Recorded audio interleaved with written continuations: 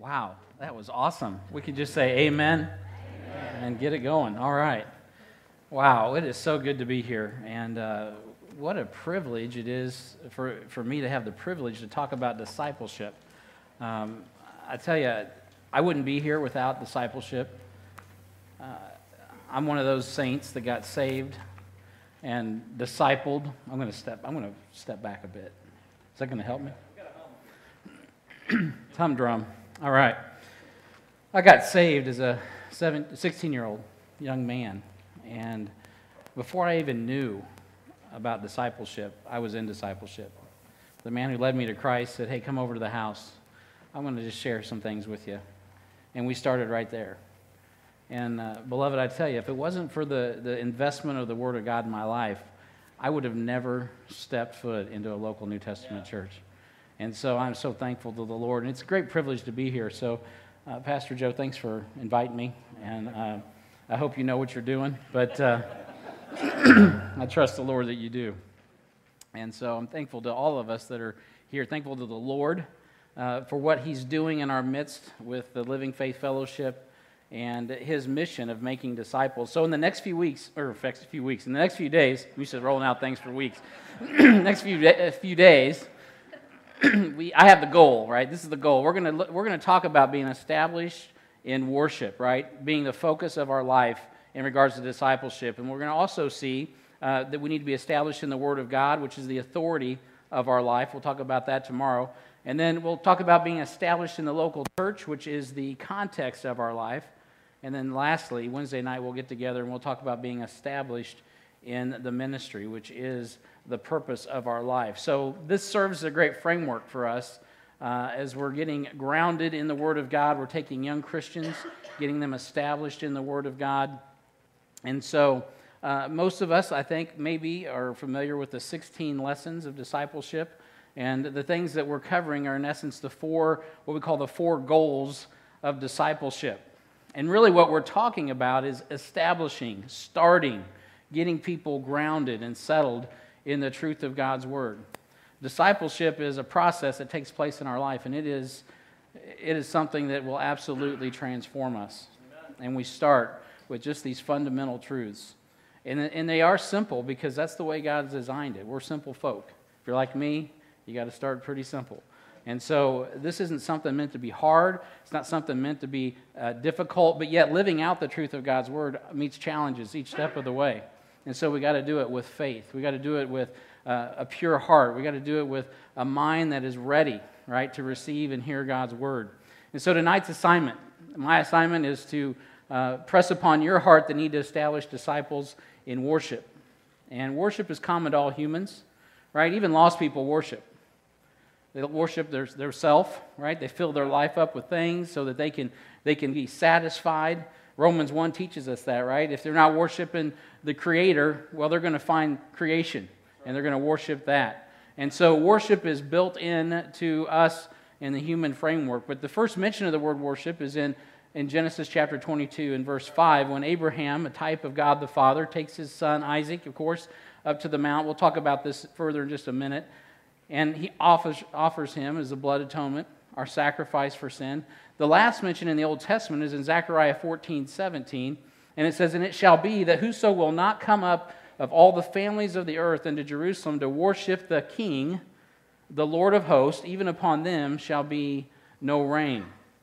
And so there's coming a day in the millennium where worship is going to be a worldwide endeavor. And we live in a time right now, it's an incredible opportunity that we have to willingly offer our worship and praise to the Lord. And not surprisingly, in the New Testament, it opens, right, the story of our own Savior, the Lord Jesus Christ, opens with wise men coming to worship the King, right? The young child, the Lord Jesus Christ. And you know what wise men do today? We worship. Amen. If you're a wise man, if you're a wise woman, you're going to be worshiping. It's going to be a priority in our life. And man, you guys are getting your worship on in here tonight. I mean, it's good stuff. And so that's the occupation of a wise man. So the New Testament closes all things down. And it closes us in Revelation, and it completes the admonition from the angel to the Apostle John. He says, don't worship me, right? Put the focus on Him. Worship God. Worship in the Scripture is focused on one person. That's right. That person is, of course, the Lord Jesus Christ. And the act of worship is to bow before, you got to be careful with this word, prostrate. I'm always getting tripped up on that one now, got to be careful. I'm sorry, I'm from the Midwest, so we're real laid back. To fall before God in honor, right? Praise, adoration. In the New Testament, there's no other word used for worship other than worship. And so it implies kissing the ring of the King.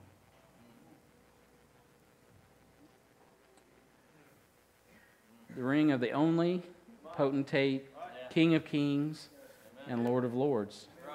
That's why Zechariah ends with that passage about the whole world worshiping God. And so worship is what we've been saved to do. It's the fruit of the offering that we have in time and eternity. And so we don't lose track of where we're going here. Worship is also part of the cataclysmic conflict between God and the devil. Right? We know that something happened between Genesis 1:1 and 1:2. I won't get into all that tonight. I don't want to start a war. But basically, we know much later in the Bible, we find out what happened. What happened? What caused the problem in heaven? Well, we know that there was someone who wanted to rob God of his worship. That anointed cherub, Lucifer, says, I want the worship. I want the worship. And it didn't work out well. And so worship affects our relationships. Right? A third of the angels fell. And it affected the unity in heaven. Now, what is our job? Our job is to get the word right, and the word where it needs to go on time, because we have the ministry of reconciliation. What we see in humanity, the sin-wracked world that we're in, is really a result of worship problems. And how did it get corrected? Well, the Lord Jesus Christ, fulfilling that picture in Genesis 22:5, he becomes that sacrificial lamb, and he shows us, he demonstrates for us what worship is. It's an incredible thing that our Lord has done, because there was a schism over worship. So worship is not, nor has it ever been, about felt needs or emotional response to a song, though we should get emotional and have responses to songs. And it's not just about prayer alone or ministry activity. Those are all great things. But worship is about God being glorified and exalted in His rightful place.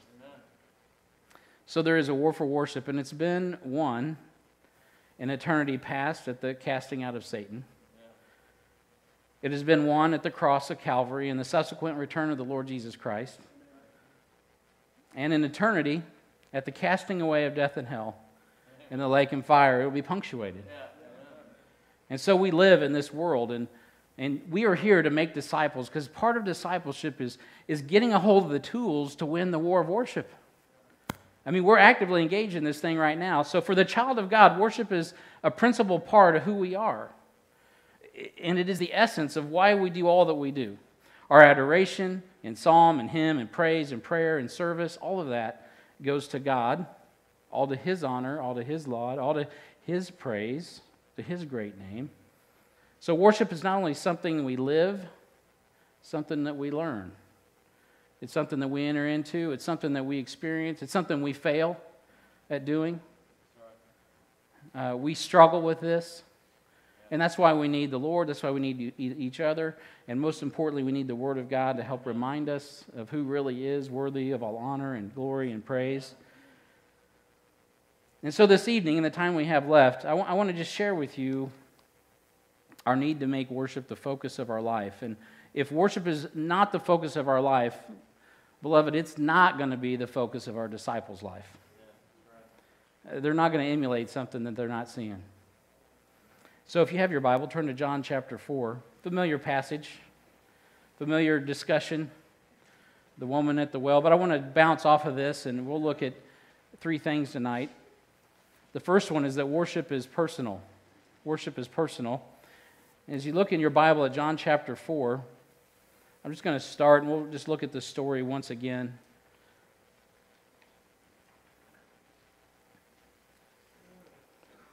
The text says, "When therefore the Lord knew how the Pharisees had heard that Jesus made and baptized more disciples than John, though Jesus himself baptized not, but his disciples," verse 3, "he left Judea and departed again into Galilee, and he must needs go through Samaria.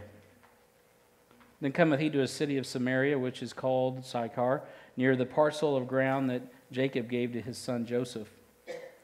Now Jacob's well was there. Jesus, therefore, being wearied with his journey, sat thus on the well, and it was about the 6th hour. There cometh a woman of Samaria to draw water. Jesus saith unto her, Give me to drink. For his disciples were gone away into the city to buy meat. Then saith the woman of Samaria unto him, How is it that thou, being a Jew, askest drink of me, which am a woman of Samaria? For the Jews have no dealings with the Samaritans. Jesus answered and said unto her, If thou knewest the gift of God, and who it is that saith to thee, Give me to drink, thou wouldest have asked of him, and he would have saith unto him, Sir, thou hast nothing to draw with. Husband, and come hither. And the woman answered, Salvation is of the Jews. But the hour cometh, and now is, that when the true worshipers shall worship the Father in spirit and in truth, for the Father seeketh such to worship him. For God is a spirit, and they that worship him must worship him in spirit and truth. The woman saith unto him, I know that Messiah cometh, which is called the Christ. When he is come, he will tell us all things. And Jesus saith unto her, I that speak unto thee am he. Heavenly Father, we are so thankful that you have gathered us today to speak unto us on this very important topic of worship. It's so important, Lord, that we do give you the laud, the honor, the praise, that we exalt you in your right place as we remember your humility, your example. Oh, Lord, I pray today that you would just take this time that we have left and touch our hearts. Lord, I pray, God, that we would consider our own active worship. And Lord, where are we at with you? Lord, if there be anything that we're hiding from you, Lord, today, I pray that we would come clean. Father, I pray that if we were holding back anything, that we would give up.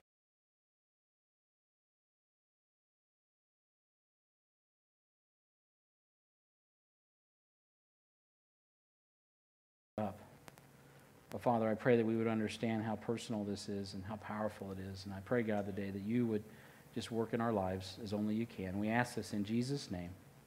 Amen. All right, so here we go. If you're a note taker, point number 1, worship is personal. You know, God takes our sin personally, so we have to take worship personally. When you think about it, how did our sin get paid? Well, Jesus Christ demonstrated on the cross what worship's all about, right? He did what the Father told him to do. He gave him all the honor, the praise. Even when he didn't want to go, he said, Hey, not my will, but thine be done. And so he demonstrates that. Hey, we should take worship seriously, personally, because God takes it personally. The burden of man's sin is heavy upon the Lord Jesus Christ. Historically, when you read the Gospels, you know what he had to do to deal with our sin? He had to leave heaven, right? So we just sang about the Godhead up here tonight. I mean, we're singing about the Godhead, and we're having a glorious time. I cannot imagine what it would have been like to step out of the Godhead and become incarnate and deal with the sin of humanity. I mean, what an incredible act of humility. What in grace, and we could just go on all night about that. And so why did he do that? Why? Well, he took upon himself, right, the burden of our sin. He came to die. He came to be our sacrifice for sin. Mary was obviously, he gave birth to him, and he grew up as every other human. He was all God. He was all man. And now he's come to this place where he's called his disciples out, and he's walking with them, and he's talking with them, and now he's taken them into a difficult place in Samaria. You see, that's what worship will do. It'll take you places you normally wouldn't go. Yeah. You know, ministry is not convenient. Yeah. No good Jew wanted to be in Samaria, right? No good Hebrew wanted to be hanging out in Samaria. Most of you guys probably know that. But he took them there. That's where he wanted them to go. Yeah. And when he got there, he had a discussion, and the discussion was about Worship. Who is the Messiah, and who should you be worshiping? And of course, she wanted to talk about where to worship. He says, let's change the subject and talk about who.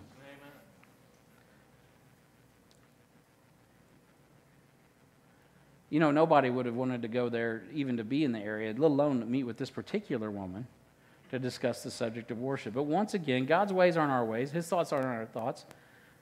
And so it's important that we focus on these things and we understand that a wise disciple learns what these 12 disciples learned by hanging out with Jesus. You know how they learned about these things is they spent time with Jesus.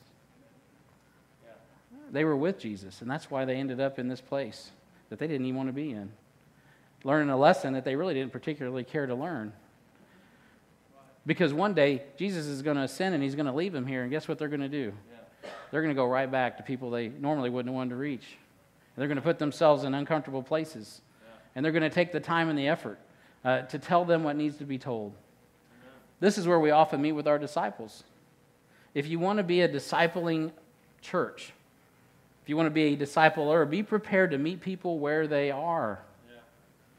You can't meet them where you want them to be. Yeah, right. You got to meet them where they are. Right. And sometimes that's uncomfortable. Yeah, sure. Man, I'm so glad if the man that led me to Christ would have wanted me to get cleaned up before I got trained up, it'd never happen. See, I had to get saved, right? Yeah, I was sanctified positionally, but you didn't see it on the outside. Right? If he wanted me to dress up before I showed up to church, it would have never happened. I showed up back in the day, this in the 80s, when you went to church, you dressed up. I show up in my blue jeans and my t-shirt. Man, I was 30 years ahead of time. I was like all over it. I'm like, boom, mic drop. That's right, bro. I was cutting edge, bleeding edge. But you know what? The people there were so gracious. They just met me where I was at. I bet Greg remembers when I came in the doors back in the old days. He was my old discipleship 2 teacher. Not old, young discipleship 2 teacher. And you notice this, that Jesus passed over the Sanhedrin? He passes right over those guys and goes to these fishermen, these carpenters, these tax collectors, these zealots. Yeah. He just went right down there and met them where they were at so he could take them where they need to go. That's right. You know why he did that? Because they would follow him. Yeah, that's it. You notice worshipers follow Jesus. Yeah. So discipleship is it's obviously a great tool for evangelism. Right? We obviously use it to equip the saints. That's what we do. But after a compelling conversation about living water, the woman decides she's certainly ready to try the living water in verse 15. And it is then when when Jesus exposes her, in her sin and points out that, you've had 5 husbands, right? Number of death. And the one that you have now is not your husband. What do you want to do with that? Did Jesus condemn her? No. You know why? We know what John 3:17 says. She's condemned already. He just was helping her get honest. Have you noticed that? I was actually tonight. You guys were singing and praising. I know I got to preach. I'm like, oh God, I'm getting honest. Oh Lord, what am I doing here? Because I don't want this to be my show. Don't we want to meet here today with Jesus? That's what we're here to do. We're here to see God do something in our midst that absolutely, fundamentally changes what we're about. That when we leave here this week, we're going out and we're doing business with God and other people in a way that flat out changes the world. Turns things upside down. I get freaked out when I think about the potential in this room, in our churches. It's awesome. So Jesus didn't mention her sin so he can condemn her. He mentioned it so he could save her from the penalty of sin and death. And guess what? It worked. It worked. She perceives that he is a prophet, right? A man of God. And she hasn't quite got this Messiah thing down yet, but he's leading her where she needs to go. Verse 20, right? He's getting her there. Yeah. Our fathers worshipped in this mountain, and ye say that in Jerusalem is the place where men ought to worship. Well, Jesus didn't compromise truth. He shoots her straight in verse 21. He says, hey, woman, believe me, the hour cometh when ye shall neither in this mountain nor yet in Jerusalem worship the Father. And by the way, you worship you know not what. We know what we worship, for salvation is of the Jews. Let me just straighten you out here. Let me give you a dispensational lesson on where we are. All right, let me lay this out for you. And he shoots her straight. He gives her truth. Jesus knew the woman had been looking for love in all the wrong places. That wasn't even supposed to be funny. See, her worship, it wasn't of God, was it? She'd been filling her life with something else. You know why some people come to church? They don't come really to worship. They come here to cover up. They really do. Now, we're not here to cover up. Jesus is dealing transparently with this woman. We are righteous, right? We are to live a righteous, holy life. But we got to be honest with God. And this woman was in a situation where she couldn't hide anymore. This man knew her. I like what Sam Miles says, read the Word of God till the Word of God reads you. I've stole that, brother. It's true.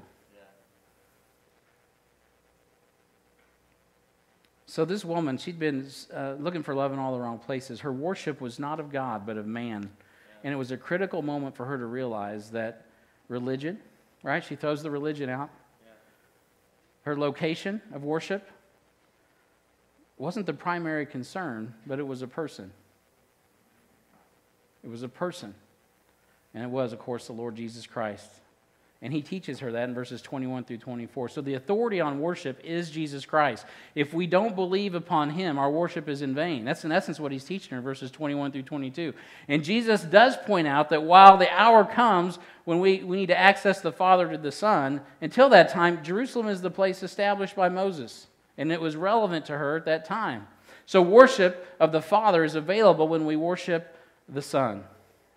If you want access to the Father, you got to go through the Son, verses 23 through 24. So God is not bound to a mountain or to things physical. He is spirit and he is truth, and they that worship him must worship him in what? Spirit and truth. We know that.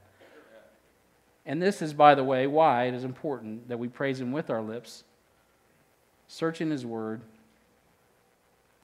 and live out the truth. Verse 23 says, the hour cometh, and now is.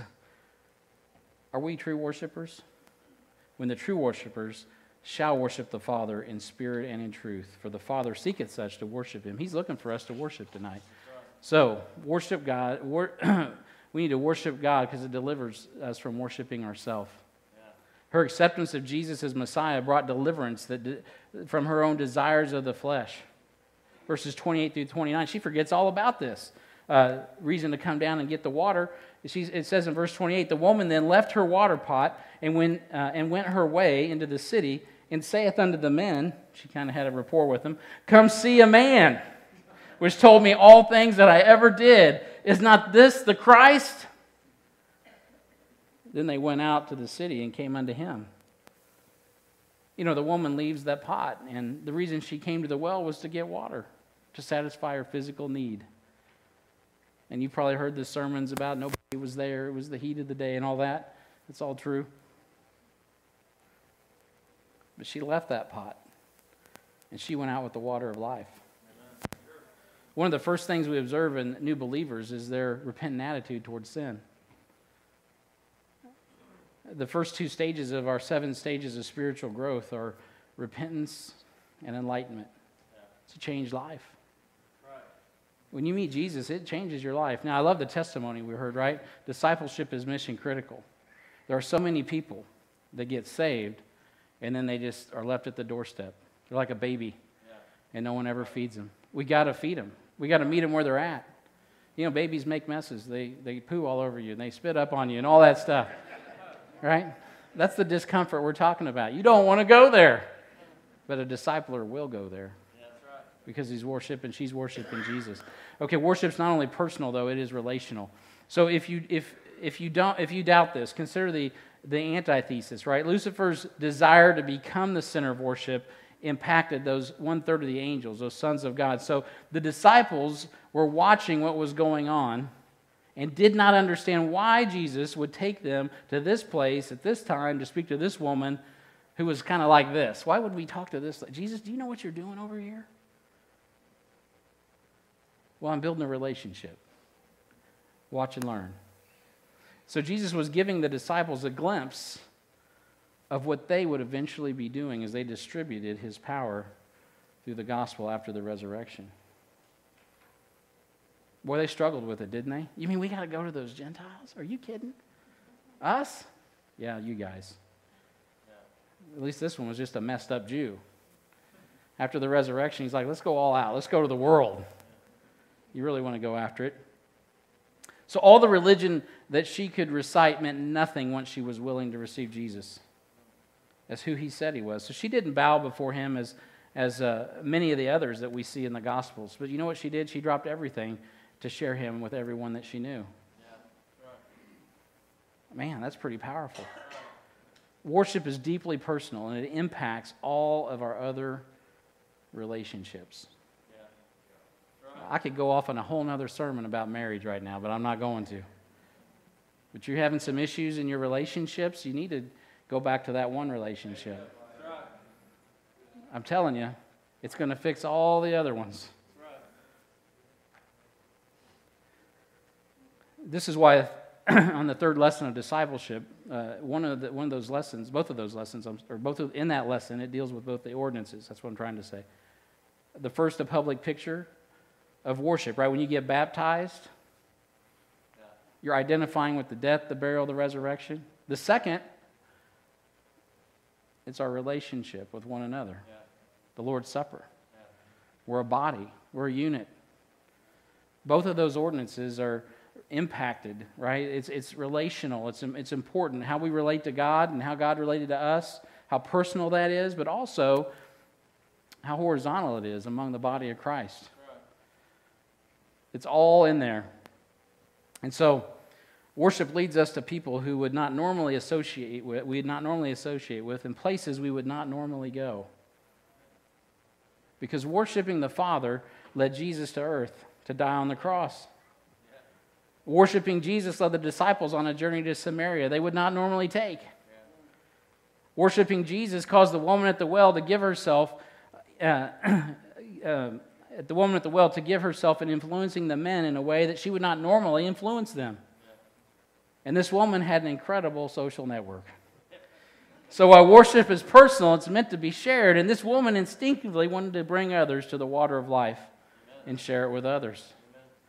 And so the woman at the well represents an incredible picture of the church, as our worship of Christ will cause us to call all to come drink of the water of life freely. How do we end this thing up? Well, Revelation 22, verse 17, and the Spirit and the bride say, come. And let him that heareth say, come. And let him that is athirst, come. And whosoever will, let him take the water of life freely. And that's what we do, isn't it? Let's be honest here tonight. We are the woman at the well. God's absolutely transformed our being, our life. He's changed us. He's turned us into this incredible, beautiful bride of Christ. Oh man, we're going to worship Him for all of eternity. It's incredible to think about. Her religion had been changed into a relationship with Jesus and others. Okay, so little recap. So because God took our sin personally, we should take our worship personally, because worshiping God delivers us from worship of self. Worship is relational.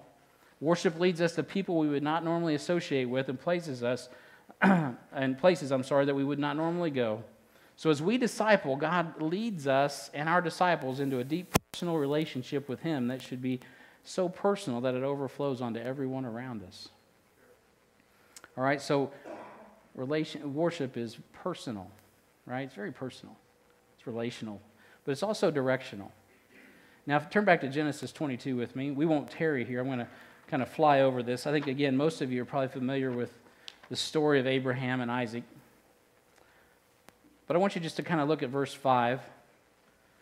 Abraham and Isaac, Genesis 22. The text says, "And Abraham said unto his young men, Abide ye here with the ass, and I and the lad will go yonder and worship, and come unto you, or come again to you." Now, what's important about this particular verse? You guys are educated in the Bible. First mention of worship, right? When you study the Bible, first mention is important. First mention of the word worship in your English Bible. And so, this is what's going on here. God is taking you to a place of sacrifice. God's taking you to a place of sacrifice. First time you see the word worship, that's what's going on. Abraham said unto his young man, "Abide here," right? You stay here. Me and the lad, we're going to go do some worship. He's taking us somewhere. God's taking you to a place of faith. In verses 7 through 8, let's look at the text with me. The text says, and Isaac spake unto Abraham his father and said, "My father." And he said, "Here am I, my son." And he said, "Behold, the fire and the wood, but where's the lamb for a burnt offering?" And Abraham said, "My son, God will provide himself a lamb for a burnt offering." So they went, both of them together, and they came to the place which God had told him of. And Abraham built an altar there, and laid the wood in order, and bound Isaac his son, and laid him on the altar upon the wood. Again, you know these stories, but we also know what Hebrews 11:9 says, that Abraham was believing God. That's right. That believing him about what? The resurrection. Abraham was going somewhere with God. What? God was trying his faith, testing his faith. God is taking you and I to a place of faith. Discipleship is about faith. Seeing people's lives transformed. You better believe this book is true. You better believe it'll do a work in somebody's life. Why? Because God is taking you to a place of faith, and He's taking them in a place of faith. We got to believe that God is the God of the resurrection. How are you going to see a resurrected life if you don't really have confidence in the resurrection? Jesus is the resurrection, by the way, and the life. And so God is also taking us to a place of obedience. You know the story. Verse 9, and they came to the place. All right, he builds the altar of wood. Verse 10, and Abraham stretched forth his hand and took the knife to slay his son. And the angel of the Lord called upon him out of heaven and said, "Abraham, Abraham." And he said, "Here am I." And he said, "Lay not thine hand upon the lad, neither do thou anything unto him, for now I know that thou fearest, seeing that thou hast not withheld thy son, thine only son, from me." Abraham, you've been obedient. You've been obedient, son. God's taken us to a place of substitutionary atonement. That's a big word. How do you spell that? I don't know. I think it's on the screen. There it is. You need that. What's that about? You notice what's interesting is look at verse 13. God's taken us somewhere.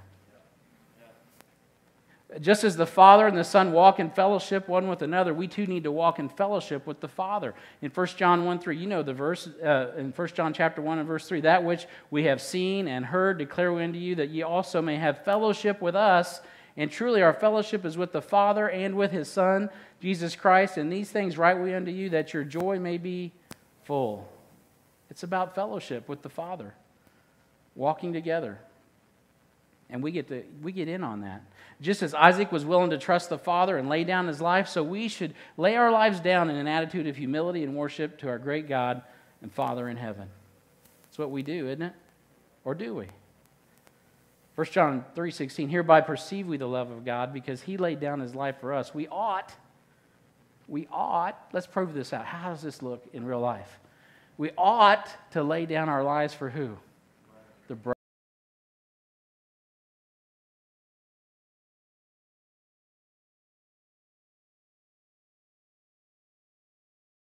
brethren. What's it look like to worship? Well, we're not going to substitutionary atone for anything. But what we can do is lay our lives down for a bro or sister. We can do that. And guess what you're doing? You're worshiping. You're worshiping. And some of you tonight, God's taking you there. Because you really know you don't want to take time out of your schedule. You don't want to inconvenience yourself. You do want to come to church and hide and worship on that mountain. But you don't really want to come out and get honest with God and say, you know what, God, I'm really loving myself a lot.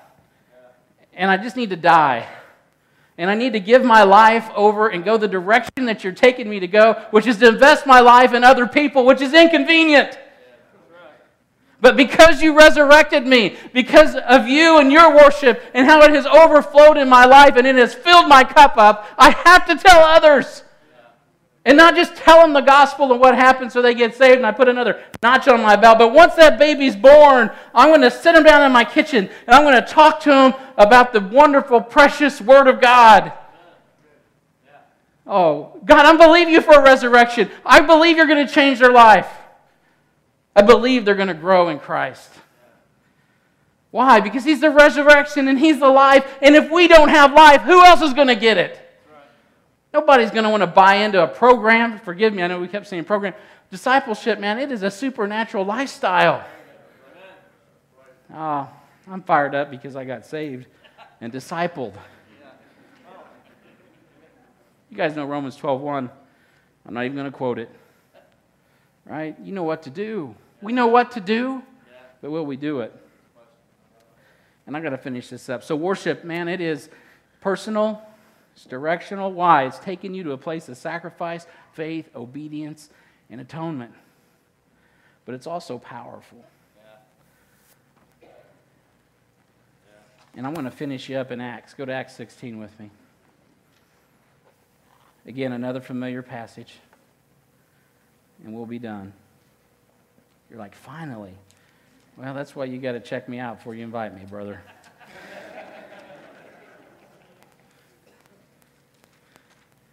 Acts chapter 16, verse 25. You know the story. So let me give you the thumbnail version. Paul sees a vision, goes to Macedonia, goes to Philippi, chief city of Macedonia. Not a lot going on there. Prayer meeting down by the river. Meets a lady named Lydia, begins to minister there. Great time. He's running around, interestingly enough, and someone starts to worship him. In Acts 16, verse 16, look at this. It says, and while Paul waited there at Athens, his spirit was stirred within him. I'm in chapter 17. Chapter 16. And it came to pass, as they... I don't know what to say about that. All right, I got to have a drink of water now. So look at verse 16 of chapter 16. So as it came to pass, as they went to prayer, a certain damsel, possessed with a spirit of divination, met us,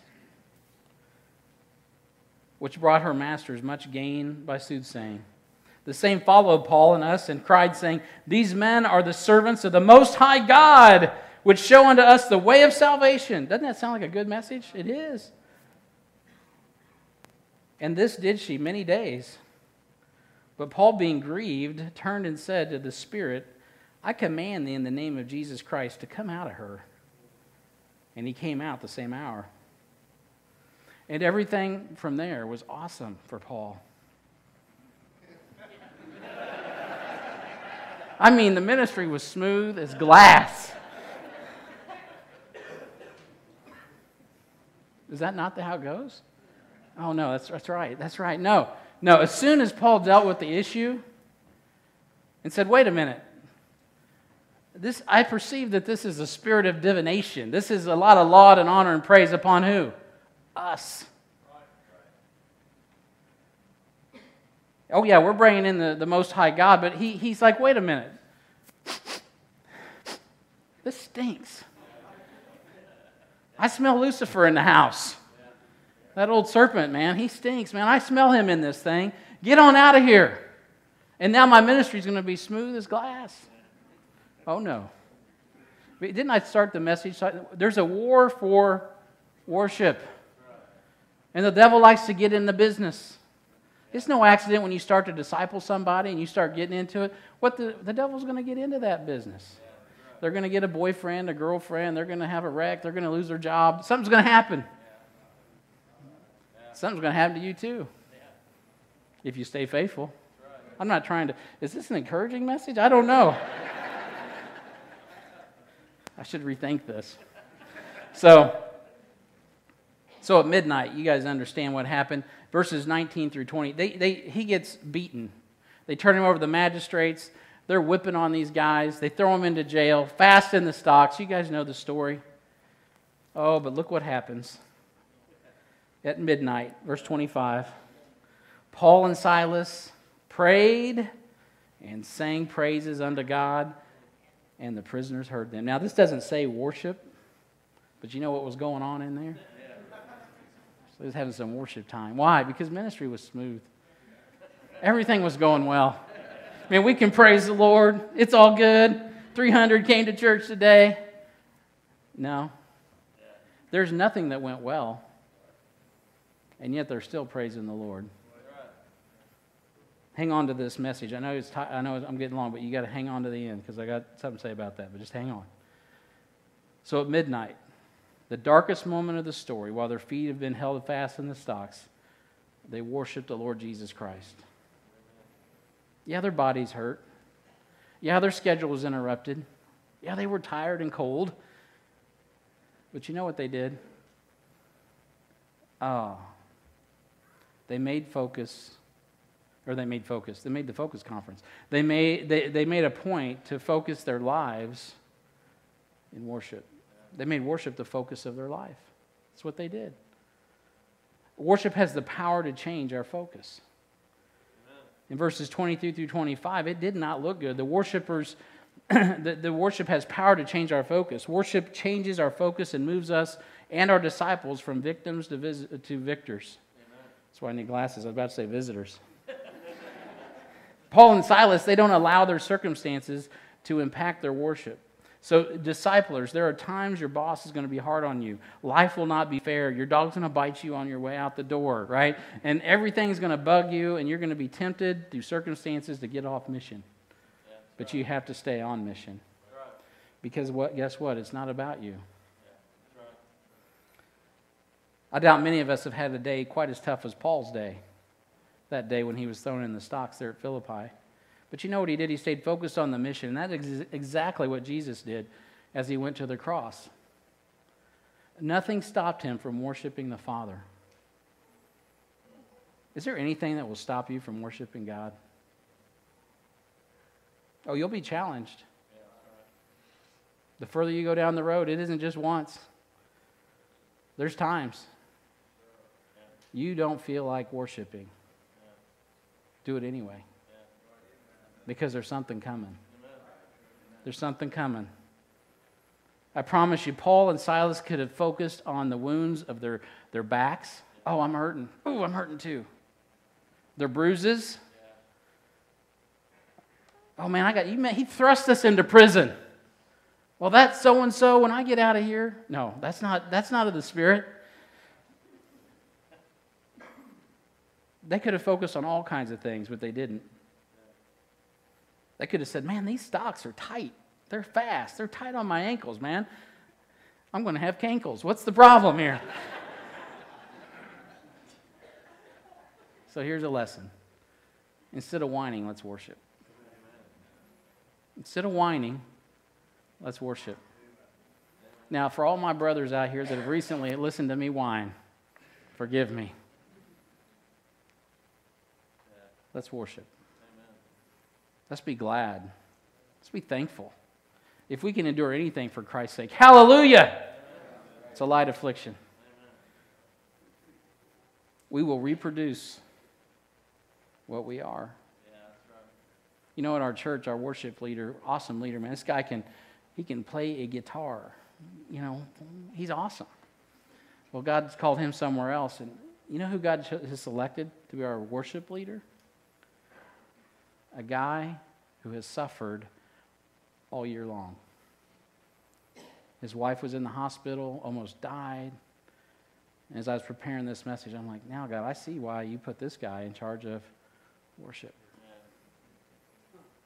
He knows what it's about.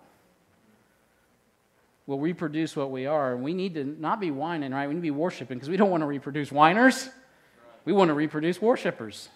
We're victors, not victims. So Worship has the power to alter our environment. You know what happened, right? They start to singing, they start to praying, boom, things start rocking. You know, Uzziah, that's what happened in the year Uzziah died. Isaiah, the prophet, Isaiah 6:4 gets caught up into the third heaven there, and he has a vision, and he sees the house filled with smoke, right? And everything, the posts of the door moved at the voice of him that cried, and the house was filled with smoke. He gets to the third heaven, he sees a worship service going on, and the thing is trembling. God starts moving. Worship alters our environment. In Acts 16:26, Paul and Silas offered up the sacrifice of praise. The calves of their lips, man, they offer those up to God, and there's a jailhouse rock. You want to see doors open and bands loosed? When Jesus said, "It is finished," what happened? That's right, the earth shook. Veil of the temple rent. God is still in the business of opening doors and losing bands as we focus in worship. And lastly, worship has the power to deliver from death. You know the story. I don't have time to read it. I'm just going to tell it. You guys know it, Acts 16:27-35. What's that jailer going to do? He's going to, Harry Carey, he's going to kill himself. He's going to kill himself. And Paul says, "You deserve it." No. Paul says, "Stop! Stop! We're here, man. We're here." And he delivers them. For some, the result of worship may feel like your life is ending. Maybe tonight you've slipped into these meetings and you've missed the whole point of worship your whole life, and you've been worshiping your job, you've been worshiping like the Philippian jailer, man. He thought if it went wrong at work, he was dead, man. And in reality, he was. But for Jesus, but for Paul, but for the worshipers of God. Maybe tonight God's brought you here because he's really just letting you know you've been worshiping the wrong thing.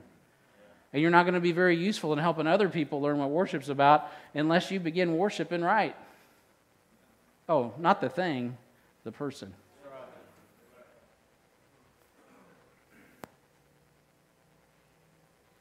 And so what happened? The jailer has a physical sword. He's ready to kill himself. And the Apostle Paul produces the spiritual sword. He says, hold up. So that's why we disciple. The first 4 lessons remind our disciples of the work of who? The Lord Jesus Christ on the cross. And how he fulfilled every picture of worship of the Father. Notice the night that the entire family was baptized. That night the entire family was baptized. Why? Because a couple of Christians chose to worship instead of wine. They observed lesson 3 of discipleship right there. Ordinance number 1, let's get baptized. And the whole house followed. What do you think they did in Acts 16:34-35? When they stayed up all night. Look at the text there. It says, "And when he had brought them into his house, he set meat before them and rejoiced, believing in God with all his house. And when it was day, the magistrate sent the sergeants, saying, 'Let these men go.'" What were they doing in the house all night long? They were studying the Bible. He was discipling. Discipling. That's what we do as disciples. We endure hardness as good soldiers so that the lambs can experience the blessing of worship. So worship is personal. Worship's directional. Worship is practical. Or powerful, I'm sorry, and it is practical. But it's actually part of multiplication. And I didn't get to that in this story, did I? It was interesting about this whole situation in Philippi. You know, we're here to make disciples and multiply, Acts 2 or Acts chapter 6. We understand all of that. But you know, when Paul went to Philippi, there were no men. But he saw a man waving, "Come to Macedonia." I don't know. Could it be that this man in Macedonia, as he was getting thrust into the prison and getting fast in the stocks, that might have been the picture, that might have been the image that he saw. I don't know. I don't know. I'll know when I get to heaven. I'm going to ask Paul about that. But you know what I do know? When I get to the book of Philippians, which is probably, 12 years later maybe. We don't really know. I don't know exact dates. Paul writes that letter and he opens up and he says, "Hey, to the bishops, plural, and deacons, plural." Discipleship happened because of worship. What started off as nothing, as far as I know, that's the first man to get saved in Philippi. But it wasn't the last. And beloved, listen to me. If our discipleship isn't producing souls in evangelism, something's wrong. Good discipleship should be good evangelism. It all goes together. It all goes together. From Acts 16, which was occurring somewhere in 49 AD to 61 AD when the book of Philippians was written, there was incredible growth in the church. And it all happened because worship is the focus of Paul and Silas. And it multiplied lives. So if worship is not the focus of our life, beloved, it won't be the focus of our disciples' life. Worship is personal. It's deeply personal and relational. Worship is directional. It takes us places that we wouldn't normally or naturally go. And worship is powerful. Focusing on God bears fruit and multiplies. Amen? Amen. Heavenly